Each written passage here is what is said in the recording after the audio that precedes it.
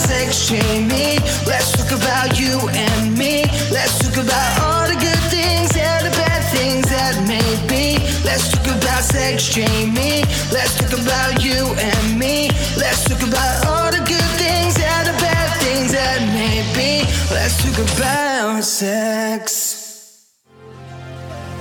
Hey, it's me, Matt C. Smith, co-host of LTAS. In this episode, Jamie has a chat with Adrina Angela, who's a professional dominatrix, about what actually happened to her industry during lockdown.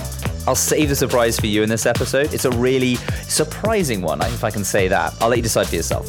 And I have a chat with one of my favorite intimacy coaches, Ruth Ramsey, about some of her best sex tips for all of us. So it's free advice if you ask me.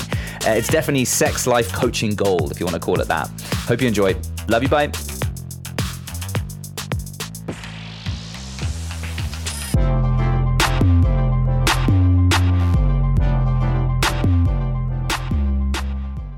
Hey, Adrina. Hi, Jamie. I wanted to talk to you about, so you are a professional dominatrix, right? Among other things, but that's the main thing I want to focus on right now, if that's okay. Yeah, sure. And we're currently in our third lockdown, third of 12 lockdowns, I'm sure. God.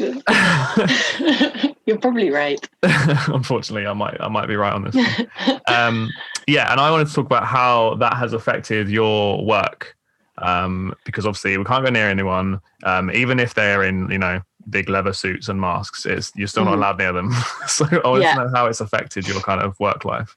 I mean, completely, hugely, totally. Yeah, I can't work. I get a lot of people like, "Oh, can't you just socially distance where I work?" The type of work I do, I cannot do social distance, even outside of full lockdown. When we're in tier 4, even in tier 3, it was quite scary. I can't work. So I have done probably about 7 months this year without work. I'm about to do, by the sounds of it, another 3. Yeah. And I run I'm the director of a limited company. That is how my business works. Yeah.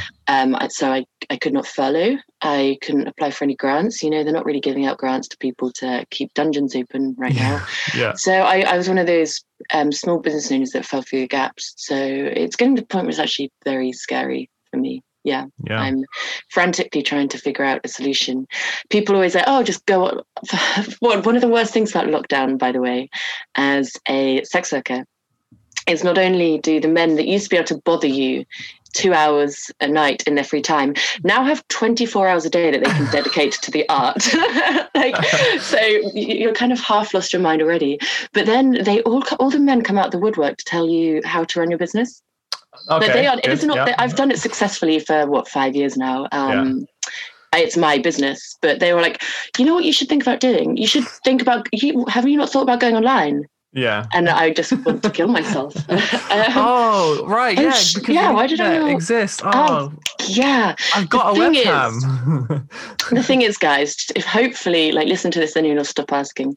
I have a £1,700 a month to pay for my studio. Then there is my home rent. Then there is all my expenses, my bills, etc. If I sell a clip for $10, then the clip site takes a cut, so that's $6. Then it gets translated into pounds, so that's £4.80. How many clips do I have to sell just to cover the £1,700 a month for my studio? Mm-hmm. It's not the same as it helps. OnlyFans helps. It is not the same as real-time sessions. And right now I am surviving entirely on, £4 clips and OnlyFans. So it's been very, very difficult. Actually. Yeah. I can imagine. Yeah. Yeah. Do you sort of see a kind of transition back into normality, like if the rules eased off, or is it kind of post-vaccine? Okay. Yeah. I am really, because I'll feel safe again when there's vaccine, because the whole time I'm in the studio, it's like so many different elements of sex work. Every time you do it, you're taking some kind of personal risk. Yeah. And that this year has felt particularly strong. I've mostly not been working just because I live with other people. I don't want to put them at risk. It's really important to me not to do that. It's important to me to know that I wasn't a spreader, that I wasn't responsible for potentially killing someone's grandma. That's not something I want to live with. Yeah. So I've just not been working. For the small periods where I have reopened and worked, it's always a risk. And, you know, I actually had one person who was booked for a session, and then they were like, oh, I'm taking a COVID test, but I feel absolutely fine. I was like, no, don't come. Yeah. And then it came back positive. So you're so close to, that. Yeah, it is slightly terrifying. I admit to being one of the people that didn't take it completely seriously last year, like not to the full extent. And now it's getting, you know, the new strain is getting passed on so much easier, and everyone seems to be getting it now. You know, now it feels like I know a bunch of people that have got it. So many people. I was speaking to one of my friends this morning who has it. Yeah. Lots of people do. And I think that's a problem for me, something I've struggled with the lockdowns and everything, people not taking it seriously. These people who I presume predominantly are furloughed. So it's okay for them to not take it seriously. Whereas for us, it's ruined our lives. It's ruined so many aspects of my life. It's destroyed my future. You know, all the savings that I was saving to, you know, expand the business, get a flat, whatever, is now just been eaten up by staying alive. It's impacting heavily on people's mental health. I know so many people who are like really struggling. And so for the people who are sat at home saying like, oh, at least I get to save money, I don't think they're taking it as seriously, and they don't realize the huge impact. The people who are going to hospital for other reasons than COVID and aren't getting treated because everyone is being, you know, all the funds and stuff are going into COVID. I think people haven't been, I hope this time people are more serious about it. Yeah, definitely. I think I do personally, maybe it's just my like kind of social media echo chamber.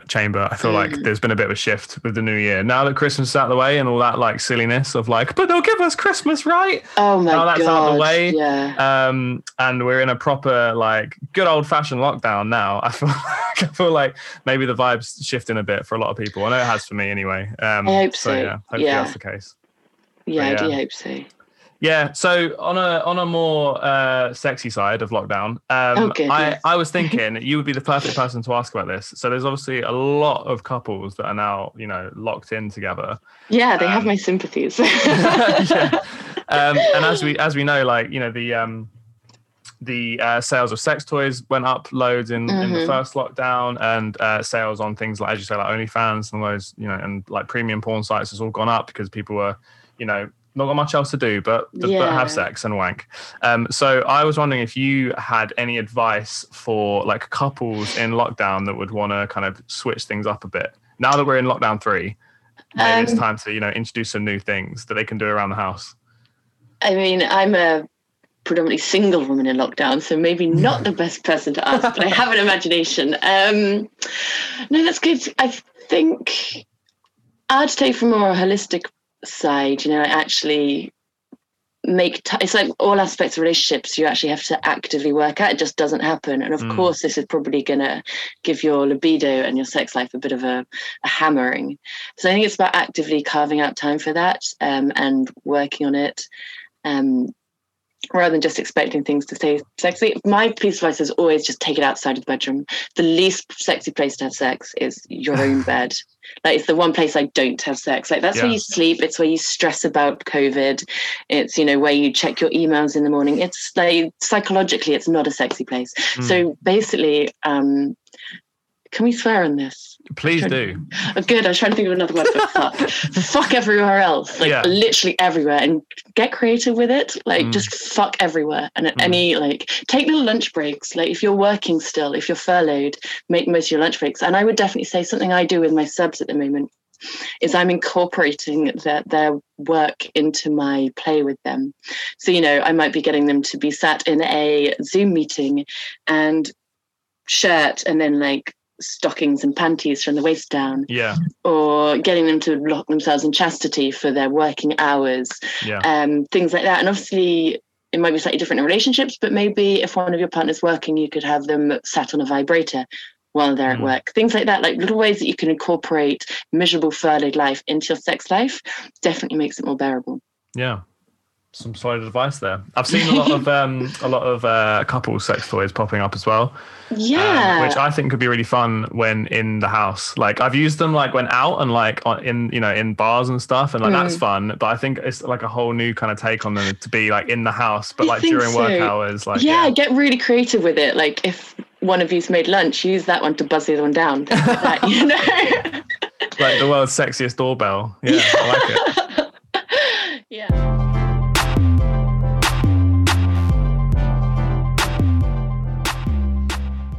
Hey, Ruth. Hey, Matt. Correct. Not Jamie, because again, I'm taking over the podcast today. It is my episode, my guest spot. I'm Matt C. Smith, everyone. Welcome back to another episode of Let's Talk About Sex. Matt, I guess today, I could start to don't tell Jamie, I'll hijack the thing. Today we have a fantastic woman, Ruth Ramsey. She is a sex life coach. I love that. Ruth, welcome to Let's Talk About Sex, Jamie. Thank you very much for that introduction. So, Ruth, you know, on this podcast, we talk all about sex, and you're a sex life coach. Firstly, what is a sex life coach? I am a life coach working around people's sex lives. Mm. Is there a difference between the two, the different like breakdowns of therapists and things? There is. So with coaching, whatever topic you're having the coaching on, ideally as a client, you are in a place where things are okay. Mm. Maybe they're a bit boring. Maybe they're disappointing. You don't feel fulfilled. But they're all right, but you want them to be much, much better. If you're someone who is in a place where you are properly not okay and you cannot move forward from that place, so in the case of sex and intimacy, it could be from previous trauma, incidents that haven't been dealt with that stop you moving forward. In that instance, that's where you need a therapist or counsellor first. So coaches make your okay life amazing. Therapists and counsellors help you get to that point where things are okay and that you're able to look forward to the future. Mm. Thank you. That's cleared things up for me because I've always, I've seen a lot of different descriptions with therapists versus, coaches. And is it something that you train for? Is it something that you can get qualifications in? How does one build a career in that? Well, at the moment, life coaching, at least in the UK, isn't kind of an accredited thing. Anyone can call themselves a life coach. However, there are a couple of very, very good respected coaching schools, and there is an international body, the International Coaching Federation. And there's two schools that I know of. There might be more, but there's two schools based in London that are themselves accredited by the ICF. And one of them is called Animas, School for Transformational Coaching. And that's where I went. And my diploma took me 9 months. Wow. And cost quite hefty 4 figures. But you do see life coaching on, what's that platform that does cheap courses and events? Coursera or Udemy, all those different, edtech platforms, basically, where you can learn the course online. Yeah. And it says, be a life coach in a weekend, $12.99. So, if you're looking for a coach, find someone who is either accredited themselves to the International Coaching Federation, which I'm working towards, or who did a course which is accredited by the ICF. How does it work? So if I were to come to you, and actually there's something interesting there, because on your Instagram page, and go check out Ruth Ramsey on Instagram. I think you share some really, really valuable information there, and then talk to different people around the topics. But you mentioned that I help women, and in brackets sometimes men. Is it that men are just not asking, or what? I feel like we're walking around in like this emperor's clothing, like we know it all, And is that your experience too? Women are just more open to seek support and help when they need it versus men? Yes, absolutely. That's definitely my experience. But I do think things are changing with men. And I think it's partly the delivery method. So I set up my coaching business only 18 months ago. But I have got a vast background experience in sex and intimacy. But I set up initially looking for one-to-one clients. And I definitely found that women are far more interested in investing that hefty amount of time and effort and money in one-to-one coaching around this topic. I think women are generally aware that they've got quite big issues that need to be looked at. So typically a woman will say, I know I want a better sex life, but I don't know what I want. I don't know what that means for me. And will appreciate that that's not something that you're going to learn from a 90-minute webinar, for example. Yeah. But it has been frustrating me not to work more with men, because I very, very much believe that a key part of of each gender's sexual empowerment is that the other genders have an understanding. For sure. So for men with women, a key part of women's sex lives being better is that men are better able to communicate about and know about women's sex lives, for example.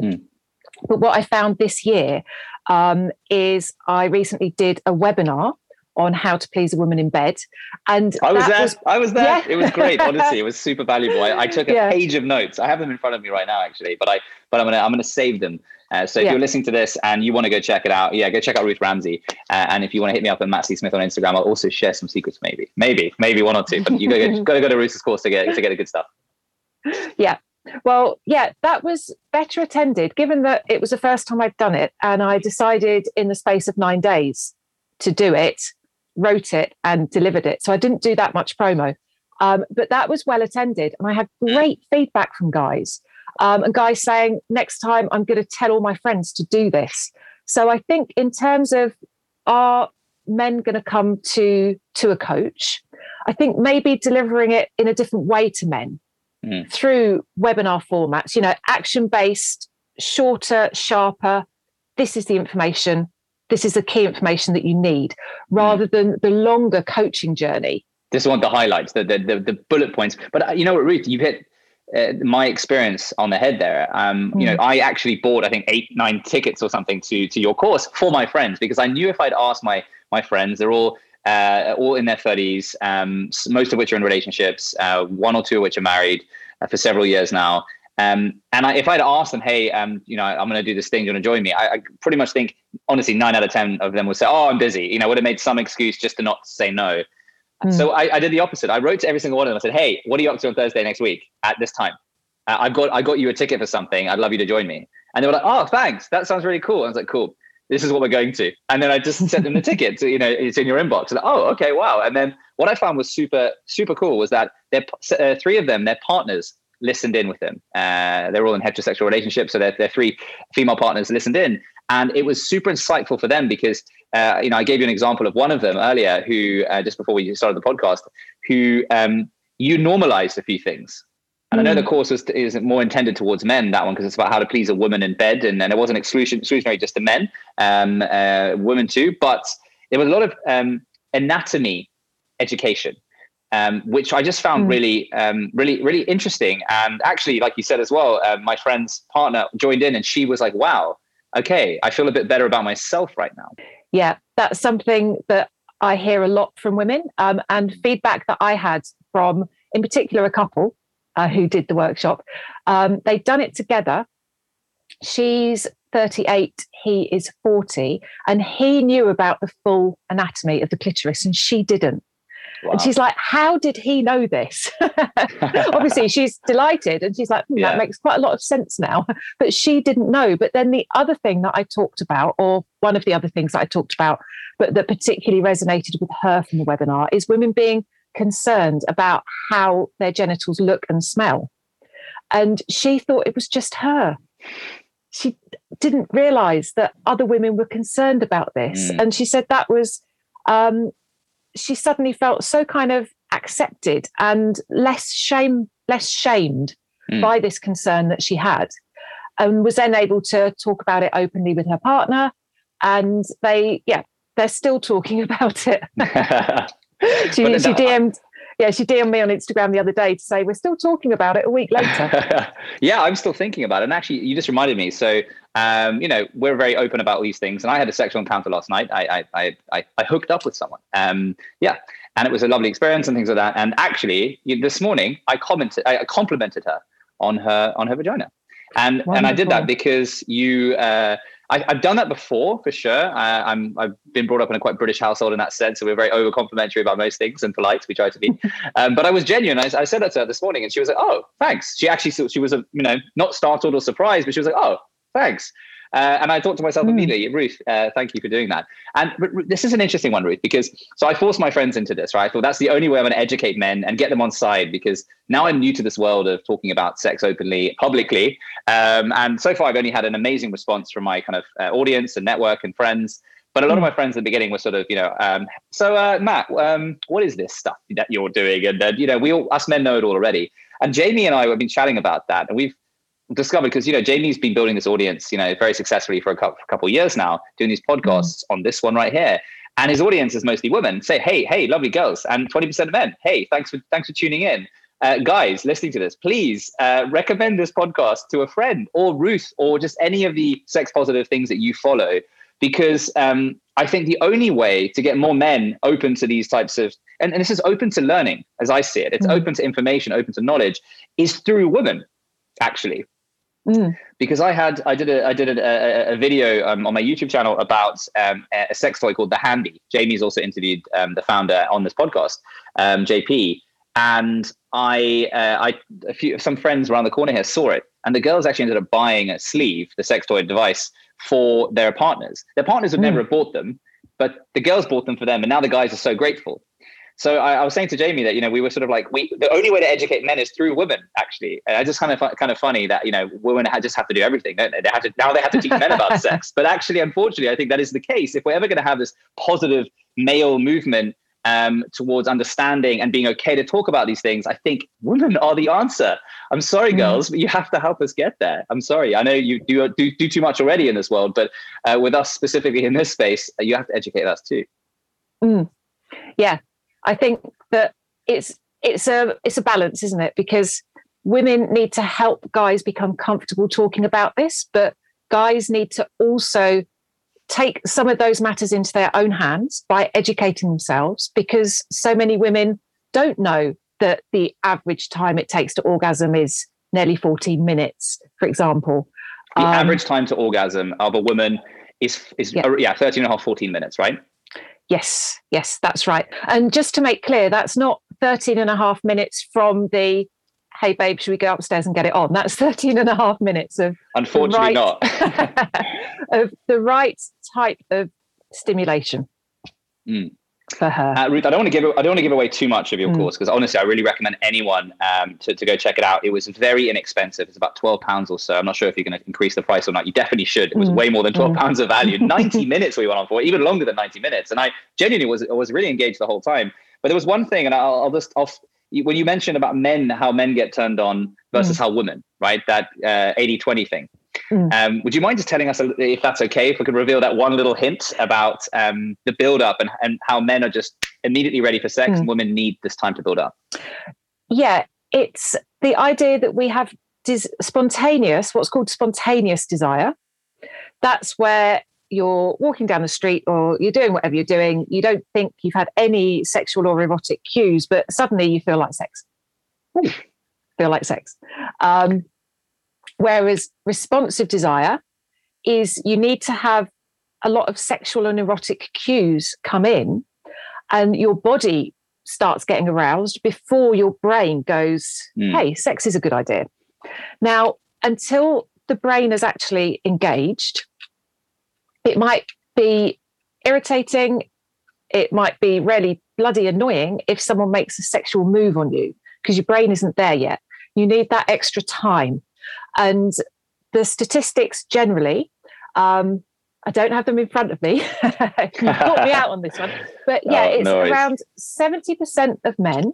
Bearing in mind, these kinds of studies are normally done on young college-age guys. Around 70% of men are spontaneous. So basically, they just come into their head. Just come. I need to have sex now. Kind of thing. I'm horny. I got an erection. Yeah. Yes. I can relate. Yeah. And around and obviously that ties in with responsive, because if you're not thinking about it, but then your girlfriend comes up and makes it clear that she wants sex, chances are, bang, you're going to be ready. But yeah, spontaneous, very quick to arouse. Whereas responsive, which I'm trying to remember the exact figures, I can give them in the notes to go under the podcast if you like. We'll do that. That's we'll it. Do that, yeah. Don't worry about it. 30% of women identify as being entirely responsive. So sex never just pops into their mind. And then 15% identify as being spontaneous, and then the rest are a mix. But that means around 1 in 3 women are not going to just suddenly feel like sex. So what this translates to is if you're a partner of a woman like that, you might think she never makes the first move. She obviously doesn't fancy me, or she's obviously low libido. She's frigid. Why do I have to do all of the work? Again, is it that she actually doesn't fancy me? But no, it simply means she's got a responsive desire type, and she needs to be warmed up to the idea of having sex. A spontaneous desire type teamed up with a responsive. The responsive can think, oh, for God's sake, he's got sex on his mind, or she's got sex on her mind all the time, and I'm not keeping up, and what's wrong with me? Why am I not like that? But if those two understand that it's just simply the way your brain is wired and the way your brain chemicals are working, that neither of them are broken, there's nothing wrong, and work together. And in fact, it can be to the great benefit of someone who's spontaneous to actually slow down a bit, because sometimes your brain can be too far ahead of your body. And you can think, bam, I'm ready for sex right now. And if actually circumstances are such that you can have sex, that actually your body's not quite ready yet. And you don't get as much pleasure from the experience as if you had a slower warm-up. And another important thing about this is the desire type changes in a long-term relationship for both genders and with age, more towards responsive. So maybe after a year or so in a relationship, less sex, less often, doesn't feel as exciting.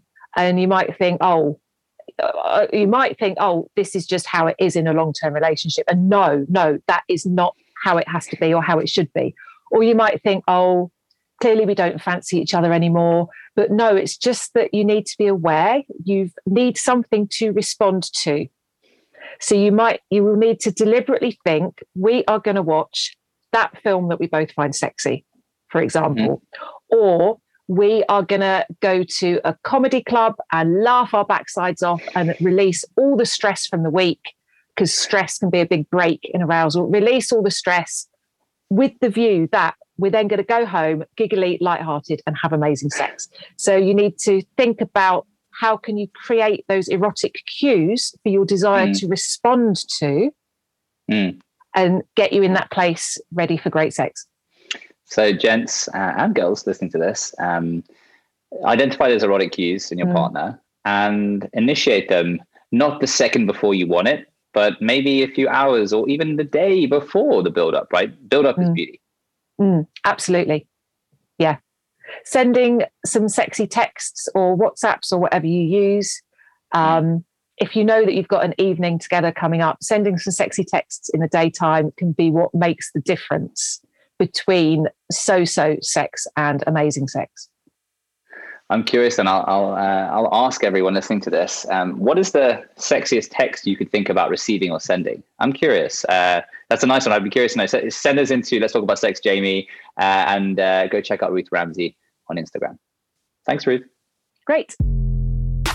Hello, everyone. It's me, Jamie, and I've got an important announcement to make. All right?